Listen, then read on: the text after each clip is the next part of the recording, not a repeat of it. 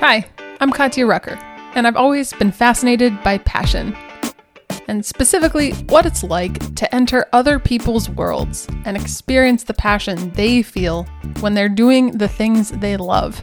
It's so gratifying, and I dream about it. I go to bed thinking about it. I wake up thinking about it, making a plan. Every single glass of wine has something I can tell you if you know how to read it, how to listen to it. I think that's very, very cool. I'm disappointed now that I found this so late that I just feel like I've wasted a couple of decades. I could have been doing this. These are the worlds they'd rather be in if there was just one more hour in the day.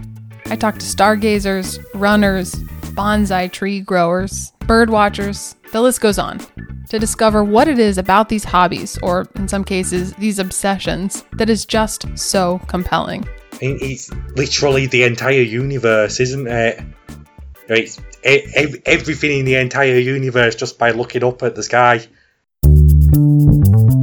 This is I'd Rather Be, a podcast about the hobbies and passions that fulfill people on every level, physically, mentally, emotionally, and even spiritually.